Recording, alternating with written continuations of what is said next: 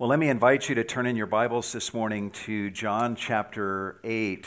John chapter 8 for our time of study in God's Word this morning. For those of you that are visiting with us, we're doing a verse-by-verse study through the Gospel of John. And as we continue in our study of this Gospel, we come this morning to John chapter 8, verse 51. And my goal today is to cover verses 51 to 59. And with that, we'll complete our study of John chapter 8. And the title of the message this morning is Some Breathtaking Claims of Jesus Christ. Some Breathtaking Claims of Jesus Christ. About 38 years ago, I believe it was, I was having a conversation with a Christian friend of mine in Indiana. And during that conversation, I was waxing eloquent about some theological matter of some importance. And as I droned on and on about that topic, I noticed that this friend of mine was staring right into my face with rapt attention. Encouraged by his attentiveness, I continued talking. And when I finished my brilliant discourse, he opened his mouth to respond to what I had said. I'm not sure exactly what I was expecting him to say to me, but I think I was hoping he would maybe express amazement and appreciation for the insight that I had just shared with him. But instead, with his eyes still fixed on my face, he said to me, and I quote, "Man, Milton, you really need to trim your nose hairs." It's not quite what I was hoping for from this brother, but you will be very happy to know that the man who spoke those immortal words to me 38 years ago is in our service this morning. His name is Bill Gannon, and he is here today with his wife Tammy, visiting from Indiana, and they're both very dear friends. In fact, can we have you guys stand? Let's welcome them.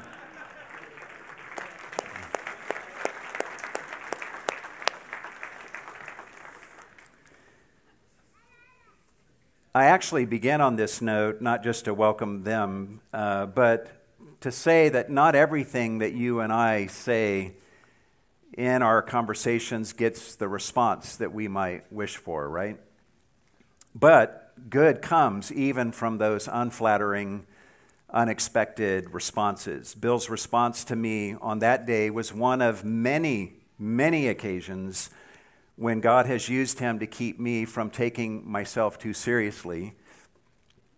And I kid you not, every single Sunday morning before I come to church and preach to you all, I stand in front of a mirror with a small pair of scissors, and I give heed to the words that Bill Gannon spoke to me 38 years ago, and you all have Bill Gannon to thank for that. In our passage this morning, Jesus is going to find himself speaking to some men who are truly giving him their rapt attention. But when they respond to him in ways that are stunning in their disrespect. But good will come out of their responses, or as a result of their responses, because what they say to Jesus will serve as the catalyst for some of the most audacious claims that Jesus ever made about himself, providing for us some of the clearest revelations of his deity that's found anywhere in the gospel accounts. And to appreciate what happens in our text today, I want to just take a little bit of time to review what has happened up to this point where we're going to be picking up in the narrative today.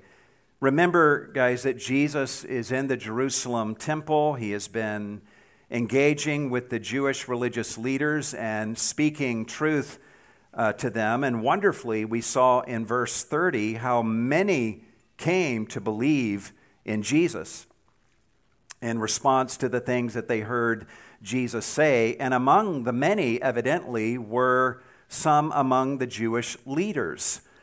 And then in verse 31, we saw how Jesus sought to encourage the Jewish leaders who had believed in him, saying to them in verses 31 and 32, "If you continue in my word, then you are truly disciples of mine, and you will know the truth, and the truth will make you free."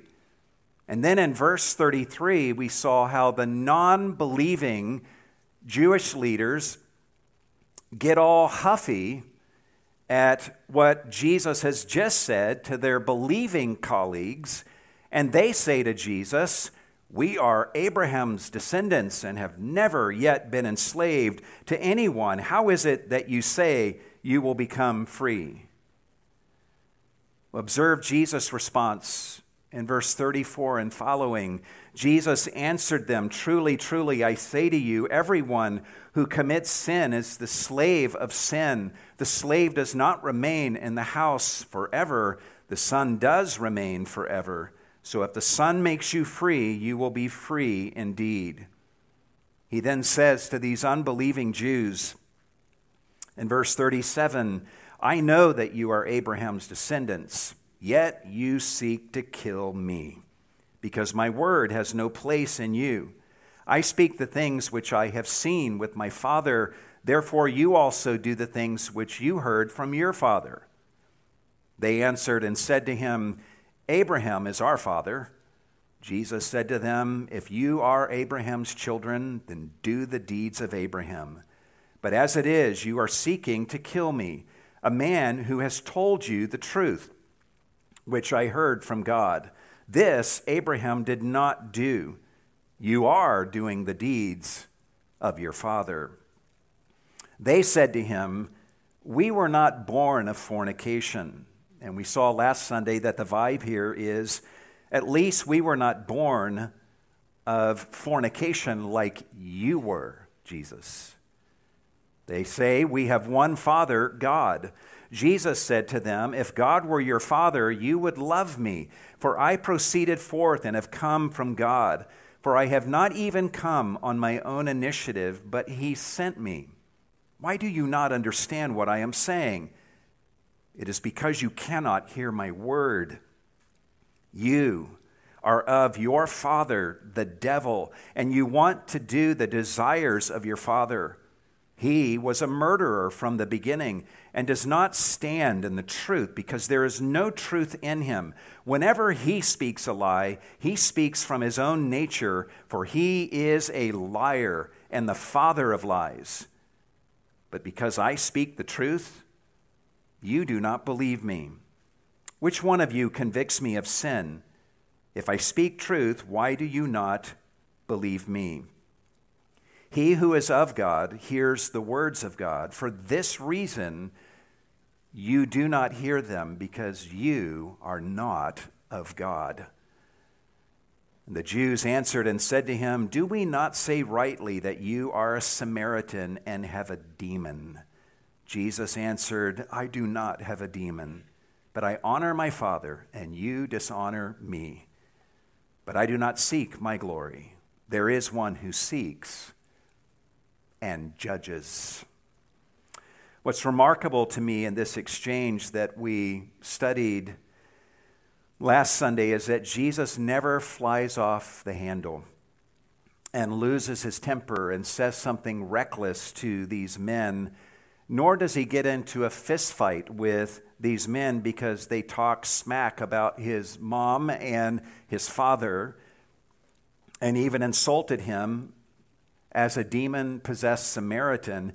Instead, Jesus keeps his head about him and speaks nothing but rock-solid truth to these men who are being so disrespectful to him. And another thing to appreciate is how Jesus doesn't wilt under the withering criticism of these men, and neither does he back down.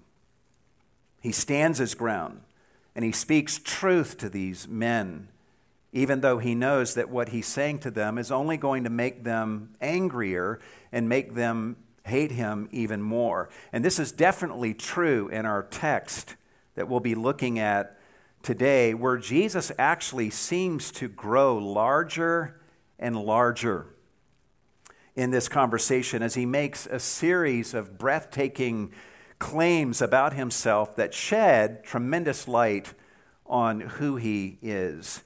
It seems that just when Jesus sees that these men are losing their minds over one thing that he has just said or told them about himself, he tells them yet another thing about himself that leaves them even more upset.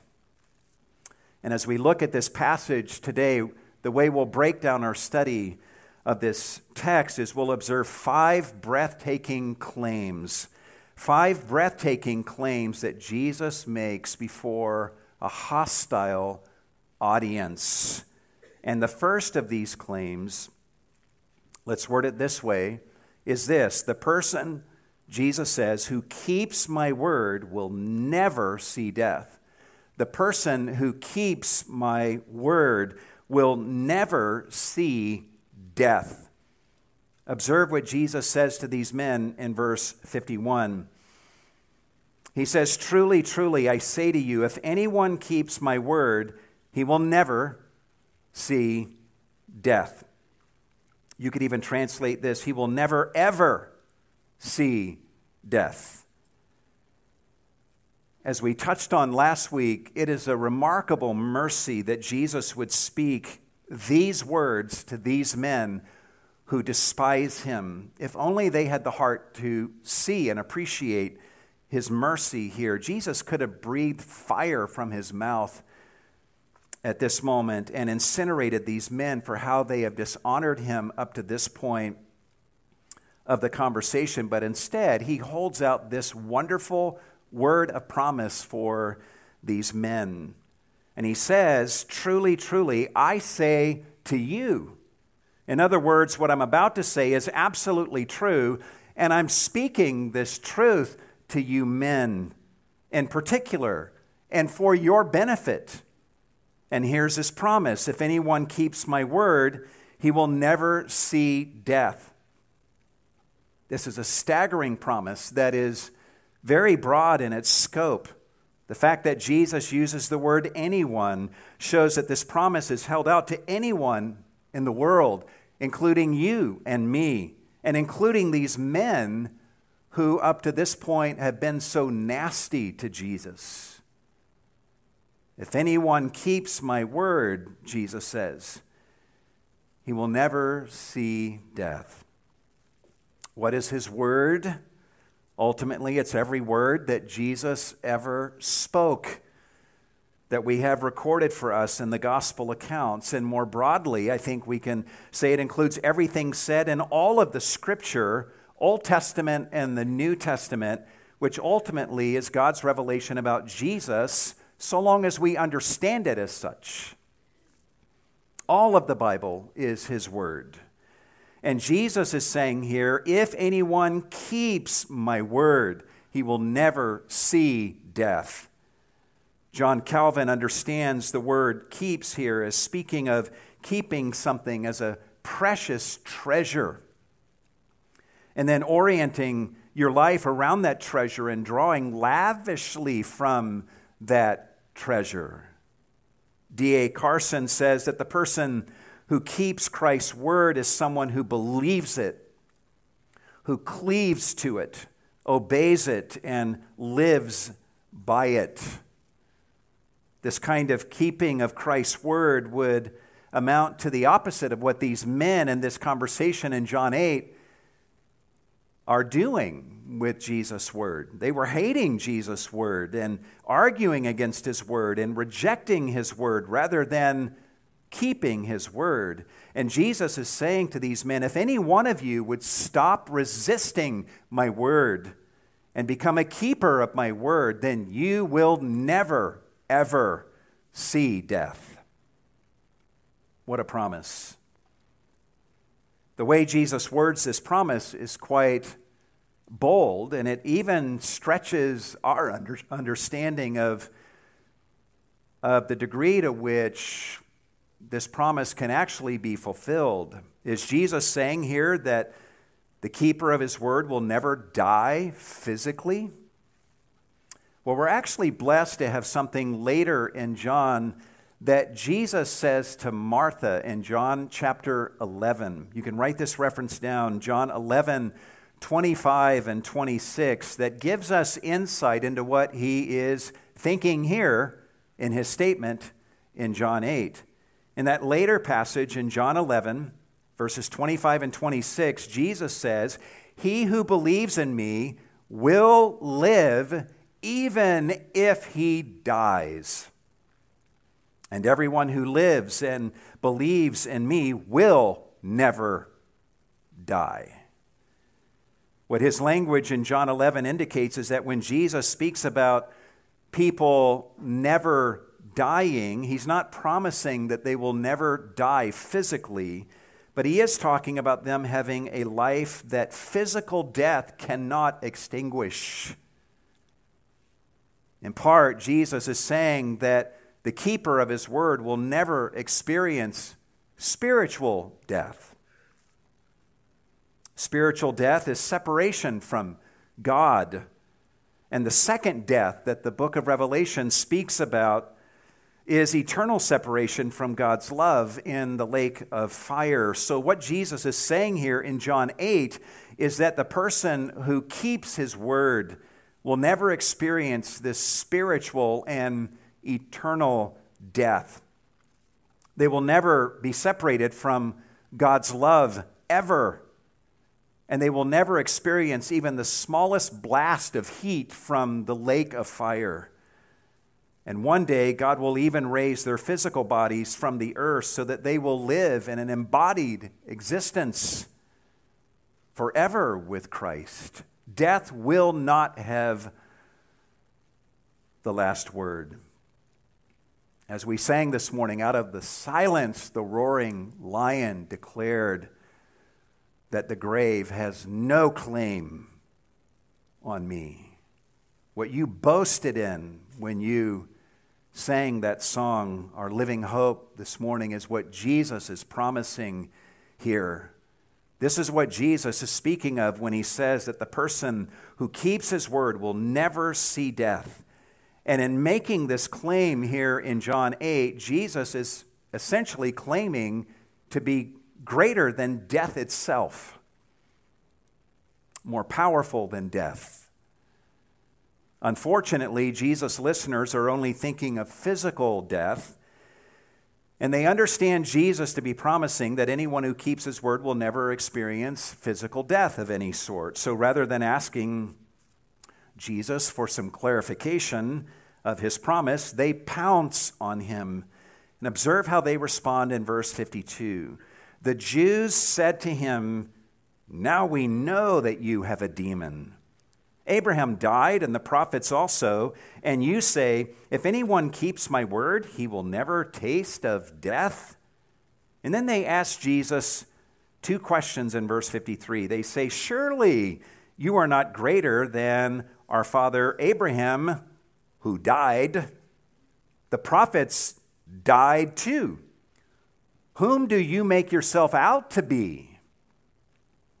We know from the book of Genesis that Abraham died at the age of 175, and we know that all the prophets died as well, with the exception of Elijah, and we could probably include Enoch in that, because we're told in Jude 14 that Enoch prophesied. So if we consider him a prophet, then Elijah and Enoch are two prophets that did not die, but all the others did, including Abraham.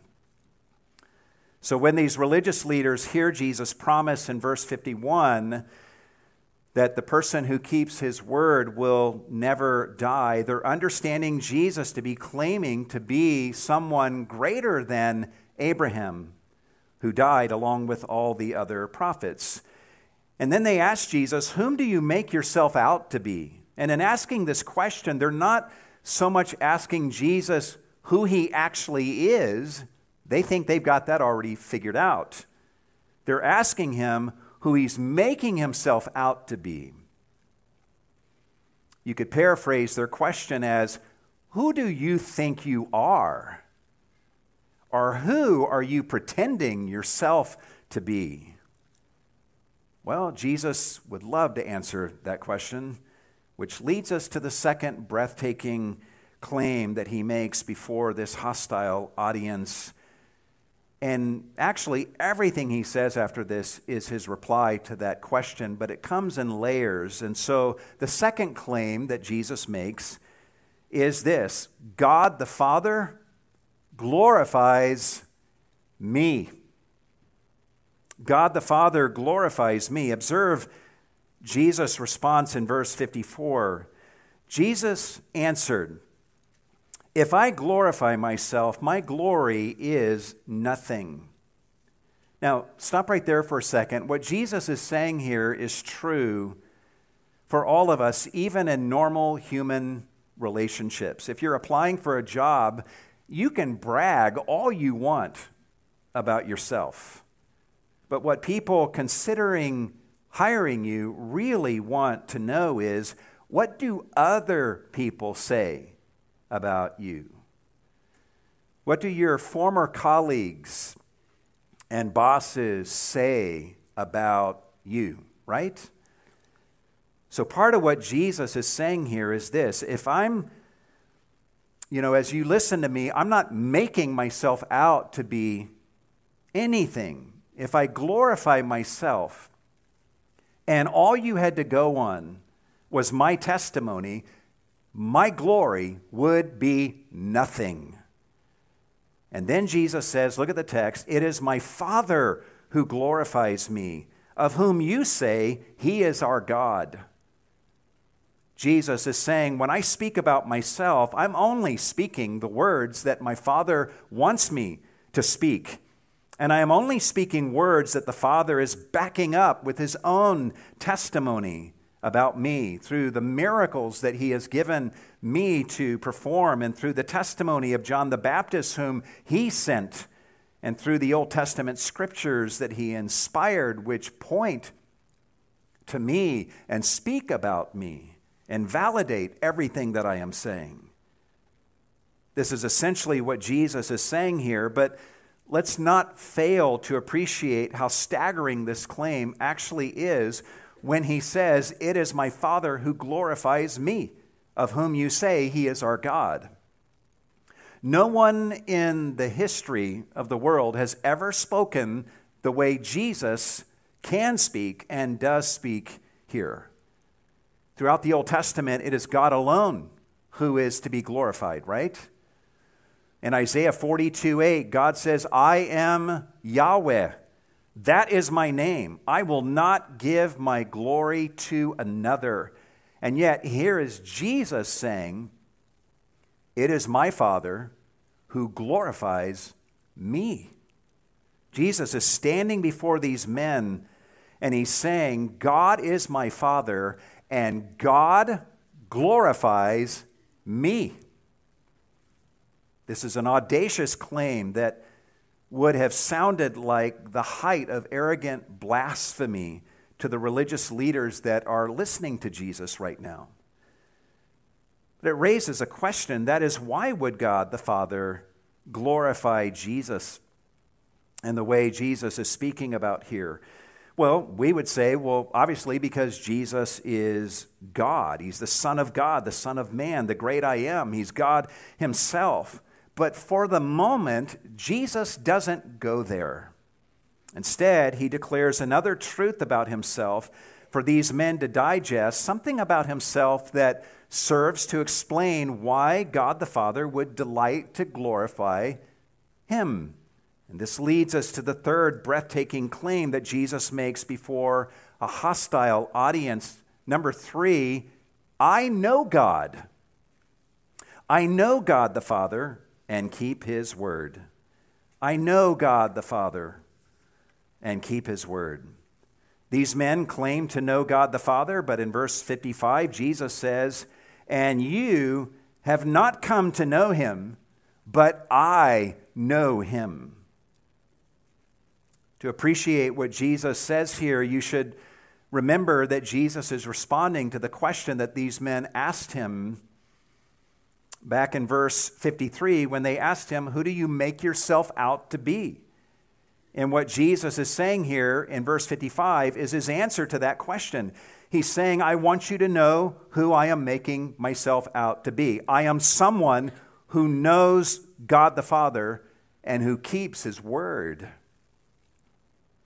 In part, Jesus, in giving this reply, is throwing these men's question back on them, kind of implying the real question is, who do you men make yourself out to be?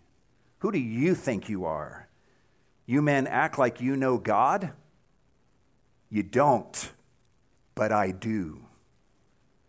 Of all the things, when I look at this claim that Jesus makes, what strikes me is that of all the things that he could have said about himself, I love the fact that this is what he chooses to focus on here. Yes, Jesus is many other things. He's the light of the world. He's the Son of God, the Son of Man, the great I am. He is God himself and many other things. But the thing about himself that he's happiest about and wants to focus on first here is simply that he knows the Father. Write down this reference in Jeremiah 9, verses 23 and 24. God says, "Thus says the Lord, let not a wise man boast of his wisdom, and let not the mighty man boast of his might. Let not a rich man boast of his riches, but let him who boasts boast of this, that he understands and knows me." And Jesus is modeling this spirit perfectly in making his boast here in the fact that he knows God. He knows God the Father. In fact, observe what he says to them in verse 55. He says, "And if I say that I do not know him, I will be a liar like you. But I do know him and keep his word." What a blazing hot thing for Jesus to say, right? Jesus is standing before these men who want to kill him, and they have told him that they think he's demon-possessed, and he basically says to them, if I were to stand right here before you men and tell you that I don't know the Father, you guys would like that. You would want me to say something like that, but me saying something like that and telling you what you would want to hear would simply make me a liar just like you. So let me say it again. Jesus says at the end of verse 55, I do know him and keep his word. In other words, I know the Father and I treasure his word. I orient my life around his word as my treasure, and I make sure I speak only his word to you. And I know him in a personal, experiential manner and in a way that you men cannot even begin to fathom. And I will not minimize that truth about myself in order to make myself more palatable to you men. So I'm sure what Jesus has just said here leaves these men on their heels with a whole lot to digest, but Jesus is not finished. Remember that the men that Jesus is talking to had brought up Abraham earlier, claiming to be Abraham's offspring and claiming Abraham as their father. And in verse 52, these men had asked Jesus, are you greater than Abraham? Well, Jesus would very much like to address that question and say some things about his personal connection to Abraham. And this leads us to the fourth breathtaking claim that Jesus makes before this hostile audience. Number 4, Abraham saw my day and was glad. Abraham saw my day and was glad. Jesus says to them in verse 56, your father Abraham rejoiced, and you could actually translate this, rejoiced exceedingly to see my day, and he saw it and was glad. A question that we would ask upon hearing these words from Jesus is, when did Abraham see Jesus' day and rejoice? Some writers point to Genesis 15, where God spoke to Abraham and said, "One who will come from your own body will be your heir." And God told him that Abraham's descendants would be as the stars of heaven. Perhaps Abraham understood those promises in a way that included his ultimate messianic heir, who would come from his body ultimately in a future day. And there was actually a first century Jewish rabbi, Akiba ben Yosef, who argued that it was on this occasion in Genesis 15 when, and I quote, God disclosed to Abraham the secrets of the age to come. Other writers point to the naming of Abraham's son Isaac, which means laughter. The Jewish Targums of the first century actually understand the word Isaac to mean rejoicing, perhaps suggesting that the naming of Isaac was in itself an expression of Abraham and Sarah's rejoicing at the messianic future that they could see was coming. There's also an oddly worded passage in Genesis 24:1. You can write that reference down, where our translation, the New American Standard, says Abraham was advanced in age. The Hebrew of that statement literally reads, Abraham had gone into the days.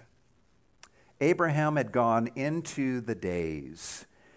And there were ancient rabbis who took this expression to mean that God took Abraham into the future and allowed him to see the age to come. This is almost certainly a fanciful interpretation of Genesis 24:1. I am not advocating it at all, but I share it to at least show that among the ancient rabbis there was a tradition that Abraham saw the age of the Messiah. Personally, I think the clearest moment when Abraham was able to look into the future and see Christ's day in the Genesis account was in Genesis chapter 22, when, as many of you know, God told Abraham to go to Mount Moriah and to offer his son Isaac as a sacrifice on that mountain. And you will recall that on the way, Isaac asked his dad what they're going to be sacrificing, and Abraham replied to Isaac saying, and I quote, God will provide for himself a lamb for a burnt offering. That's in Genesis 22:8. And when Abraham arrives at the place of sacrifice on Mount Moriah, he proceeds to slay Isaac when an angel of the Lord stops him, and it was then that Abraham turned and found a ram in the thicket, and he offered that ram as a sacrifice instead of Isaac, which leaves us, the reader of Genesis 22, still asking the question, where is the lamb that Abraham said that God would provide for that offering? Abraham promised a lamb, but ended up with a ram. Where is the lamb that Abraham promised Isaac that God would provide? And if you're reading through the rest of the Old Testament, you should still be asking that question. Where is the lamb? Where is the lamb? You read Isaiah 53 and learn about the coming Messiah, that he would be like a lamb to the slaughter. And you would pay close attention to that. And then your heart should leap for joy in John chapter 1, verse 29, when John the Baptist points to Jesus and says, Behold the Lamb of God who takes away the sin of the world. The Apostle John wants us to understand that John the Baptist is saying, this is the Lamb. This is the promised Lamb that God is providing to take away the sins of the world.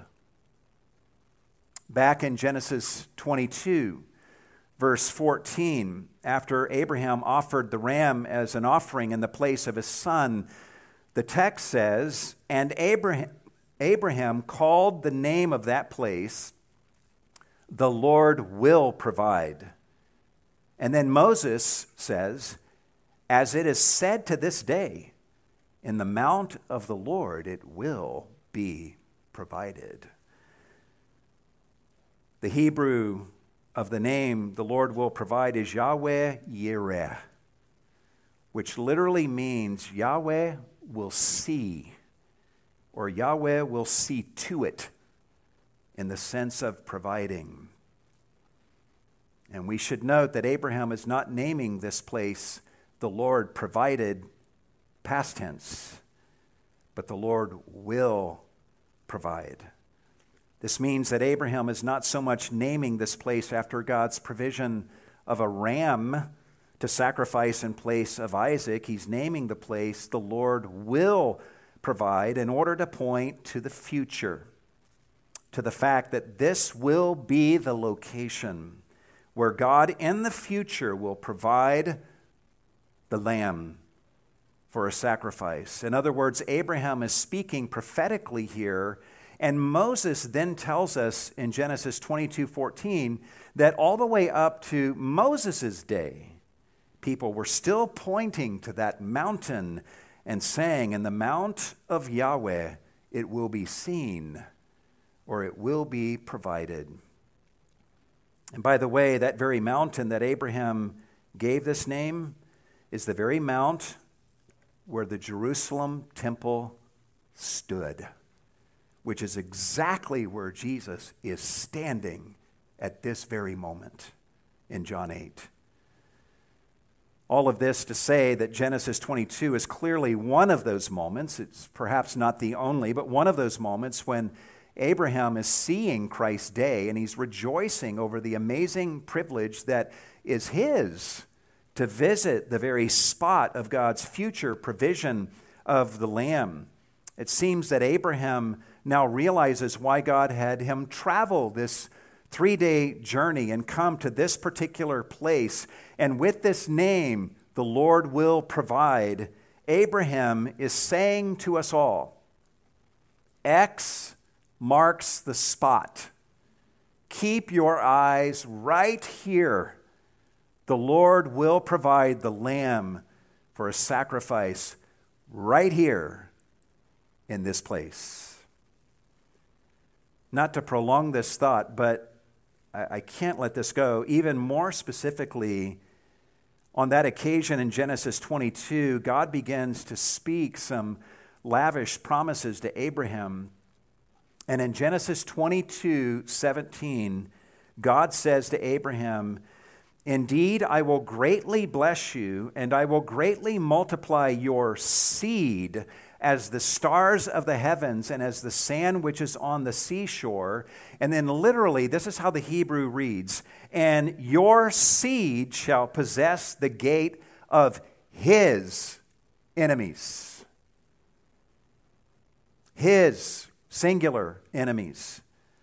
The word seed is one of those words like our English word fish, whether we mean it singular or plural, it always shows up in the singular form. But write this down, Galatians 3:16. The Apostle Paul points out that God is speaking of seed singular here. And the Hebrew bears this out.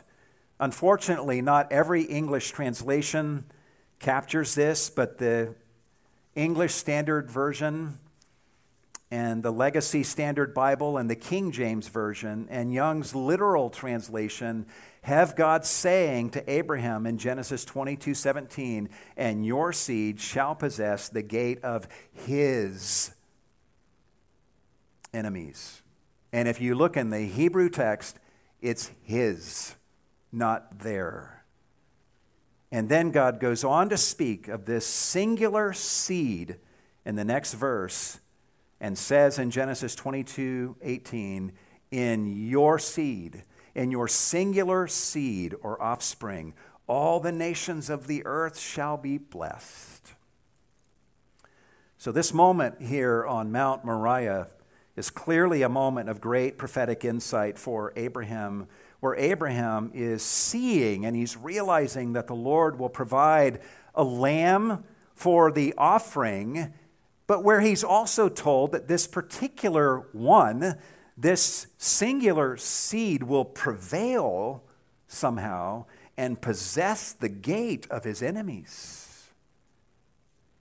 And here in John 8, our passage for this morning, Jesus is right now standing in the temple on this very mountain where Abraham was, talking about how Abraham saw his day and was glad. Jesus was with Abraham in that moment back in Genesis 22. In fact, Jesus was the angel of the Lord who spoke these words of promise to Abraham, allowing him to see into the future of his coming day. And here in John 8, Jesus speaks to these men and says in verse 56, your father Abraham rejoiced to see my day, and he saw it and was glad. Jesus speaks these words as if he was present and actually witnessed Abraham doing this rejoicing. So as you might imagine, the Jews, hearing what Jesus has just said here in John 8, are beside themselves with astonishment that Jesus would be so brazen as to talk like he personally witnessed Abraham seeing his day and rejoicing. To them, it sure seems like Jesus is talking like he and Abraham were contemporaries of one another, which makes absolutely no sense to them at all, given the fact that Abraham lived and died 2,000 years prior. So observe their response in verse 57. So the Jews said to him, you are not yet 50 years old, and have you seen Abraham? Their language here doesn't mean that Jesus was even close to 50 years of age. They're simply throwing in some extra years for good measure, and they're saying to Jesus, you clearly aren't even 50 years of age, and you talk like you've seen Abraham? Well, Jesus has an answer for them, and it is the ultimate truth bomb. And this leads us to the fifth and final breathtaking claim that Jesus makes before this hostile audience. Just when it seems that these men have had all they could take of revelation about Jesus, he gives them yet one more revelation about himself. And it's the greatest truth of all. And let's word it this way. Before Abraham was born, I am. Before Abraham was born, I am. Observe Jesus' response in verse 58. Jesus said to them, truly, truly, I say to you, before Abraham was born, I am. This is one of the greatest statements, I think, that Jesus ever made, and there's no getting around his meaning. These men challenged Jesus for suggesting that he and Abraham were contemporaries of one another. And on one level, Jesus is saying here, actually, it's not quite accurate. Before Abraham was born, I was already around. I'm even older than Abraham. But even more remarkably, Jesus doesn't use the past tense here. He doesn't say, before Abraham was born, I was. He uses the present tense, literally saying what you read in the text here. Before Abraham was born, I am. And in calling himself the I am, Jesus is saying here, I am Yahweh. When Yahweh or Jehovah God called Moses to go and bring God's people out of Egypt, God said to Moses in Exodus chapter 3, verse 14, I am who I am. And then God said, thus you shall say to the sons of Israel, I am has sent me to you. In Isaiah chapter 41, verse 4, God says, I, Yahweh, am the first, and with the last, I am. And in Isaiah 43, verse 10, God says to Israel, you are my witnesses, declares Yahweh, and my servant whom I have chosen, in order that you may know and believe me and understand that I am. This is Jehovah speaking and using this language. And Jesus is saying here, before Abraham was born, I am. In other words, I am the I am. I am Yahweh God. You'll recall back in verse 24 of John 8, Jesus said literally, for unless you believe that I am, you will die in your sins. And then in verse 28 of John 8, we see Jesus again literally saying, when you lift up the Son of Man, then you will know that I am. And now here in verse 58, he says, before Abraham was born, I am. This is one of the clearest and most definitive revelations of Jesus as Yahweh God that we find in the gospel accounts. And amazingly, guys, he chooses to provide this revelation of himself to these men who are treating him so horribly. How merciful of Jesus to reveal himself to such men who are so undeserving.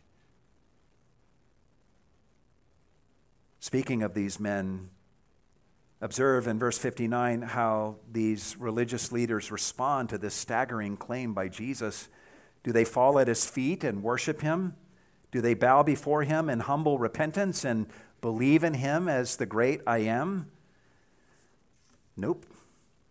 Verse 59, the text says, therefore, they picked up stones to throw at him. The punishment in this day for the sin of blasphemy was stoning, and these men stand ready now to carry out that penalty right here on the spot. Jesus, the God-man, reveals himself to these men, and what do they want to do with him? They want to kill him. But they're not able to carry out their intentions, for John says in the second half of verse 59, but Jesus hid himself and went out of the temple. Now, the New American Standard Translation says that Jesus hid himself, but the verb hid here could also be understood as a passive verb, which may indicate that Jesus was hidden by his disciples or others who close ranks around him in this moment, or that he was hidden by the Father in a way that his enemies could no longer see him or get to him. Either way, however you understand this, you must know that Jesus is not hiding himself or allowing himself to be hidden in this moment because he's scared of these men or because he's afraid of dying. He's allowing himself to be hidden, I think, as an act of mercy towards these men, to give them more time to think about what they're going to do with him and to give them every opportunity to repent before they go doing something that they will come to later regret. Jesus is also hiding himself in this moment because his hour for dying has not yet come. It's about 6 months away. And when it does come, it won't come by stoning, but by a cross. And when that moment arrives, Jesus will walk straight towards his fate, and he will embrace his destiny. so that through his shed blood on the cross, all who believe in him could have atonement for their sins. So we'll stop here for today, but just as we're closing, what do we do with these incredible claims that Jesus makes in this passage today? Well, for starters, I think we should join C.S. Lewis in recognizing that Jesus was either who he said he was, or he was the most arrogant madman or liar who ever lived. There is no middle ground with Jesus.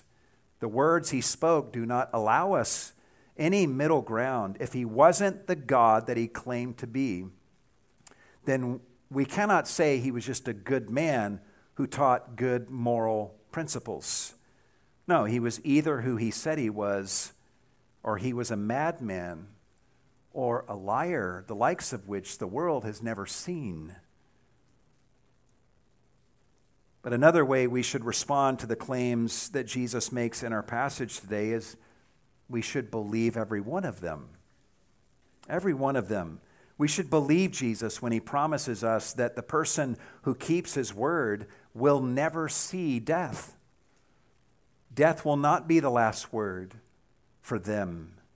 We should believe Jesus when he tells us that he knows the Father and that he keeps the Father's word. We should believe Jesus when he tells us that God the Father glorifies him, and we should join the Father in glorifying Jesus with our lives, living for his glory and no longer our own. And we should believe Jesus when he tells us that Abraham rejoiced to see his day and was glad in what he saw. And we should rejoice with Abraham in Jesus. And we should believe Jesus when he tells us that he is the eternally pre-existent God, that he is the great I am. And we should not be afraid to tell the world of every one of these truths about Jesus, even if we know that what we declare to them about Christ may not be well received. The men in our passage today couldn't handle the truth that Christ was speaking to them about himself, but Jesus kept giving them more truth about himself. And we should do the same. And we should never tone down the truth about Jesus because we fear that what we say about him might not be well received by those that we are speaking to. If we compromise the truth about Christ, as many people are doing today who claim the name of Christ, if we compromise the truth about Christ to placate our world today, in the first place, our world will not be placated for long. They will simply move the goalpost and require even further compromise from us. Even worse, if we compromise and hide the truth about Christ in order to placate our world, we become liars, just like the people we're trying to please. We should also observe in this passage the hatred and the malice experienced by Jesus from these men and realize that if we do stand for Christ and represent him and declare the truth about Christ to our world, there will be some who receive what we say. There will be others who dismiss what we say. And there will be some who despise us for what we say. And it's for this reason that Christians through the centuries have been persecuted and killed, and some are experiencing that even to this day in various parts of the world as they proclaim the truth about Christ to their communities. And it should not surprise us to observe today that the darker that our own culture grows, the more we see this hostility developing and clarifying itself against us. And we saw an explosion of that hostility on Monday of this past week when a person walked into a Christian school and shot and killed several people? How should we respond to malice and hatred which is demonstrated against us for standing for Christ and representing Him? Well, we should not wilt or back down, nor should we respond with our own hate toward those who hate us and hate our Savior. We should love those who are opposing us enough to continue to speak truth to them, just as Jesus does in our passage today. And we should know that even if the enemies of Christ were to succeed in killing us, our lives are hidden with Christ in God. Colossians 3:3. Our enemies might be able to destroy our body for the moment, but they cannot kill our soul, and they cannot separate us one whit from the love of God that is in Christ Jesus our Lord. And they can't even permanently separate us from our physical bodies, because one day God's going to raise our bodies from the earth and restore them to us so that we can live in a glorified, embodied existence with Christ forever. So what is there to fear for us? I would recommend we all just go all in on Jesus, believing the full truth about Him, and keep declaring the truth about Jesus to others. And when it seems that people have heard all that they want to hear about Jesus from us, let's take that as our cue to just give them more Jesus through our words and through our actions. Amen? Let's pray and ask God to help us to do this.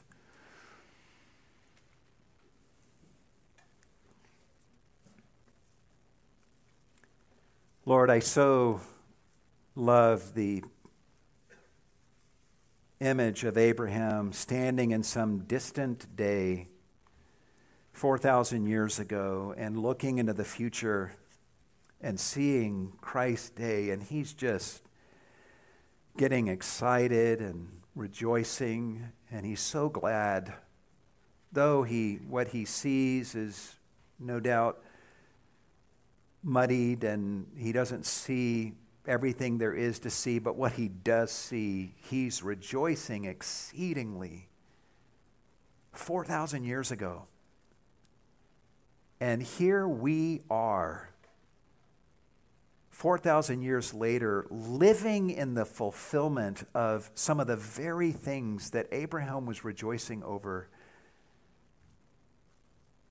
We, upon whom the end of the ages have come, and we look back and see that the Messiah came and he lived this perfect life and did so many good works that the world itself could never contain, the books that could be written of all that he did when he was here.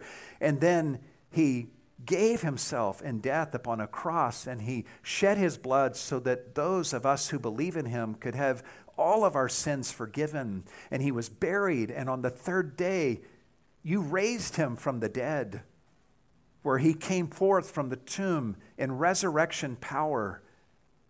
And then shortly thereafter, you ascended him to your right hand, where Jesus now reigns as the sovereign Lord and King of the universe.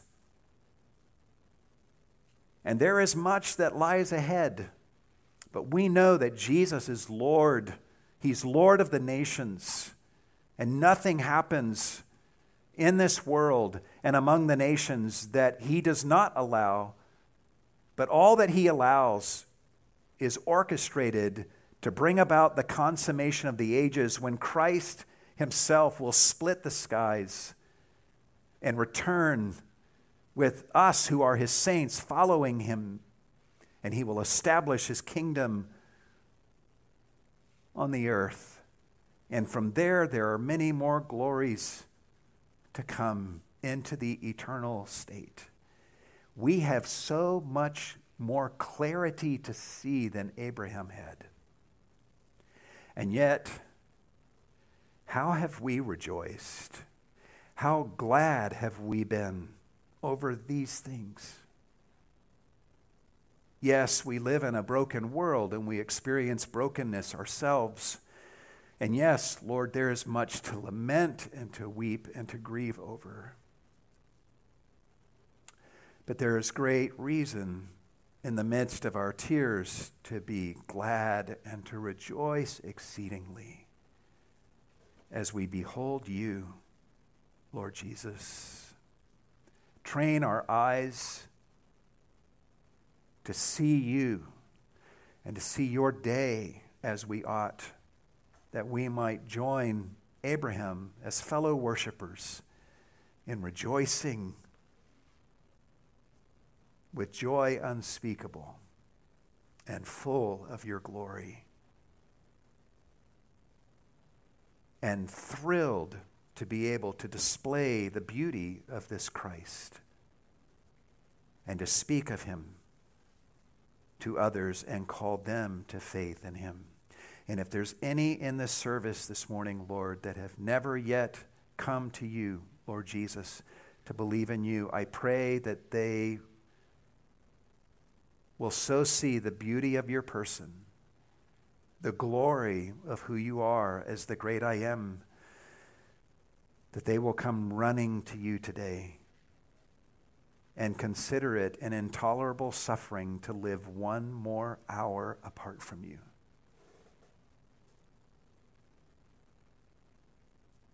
We ask all of these things, dear Lord, in the name of Jesus. And all God's people said,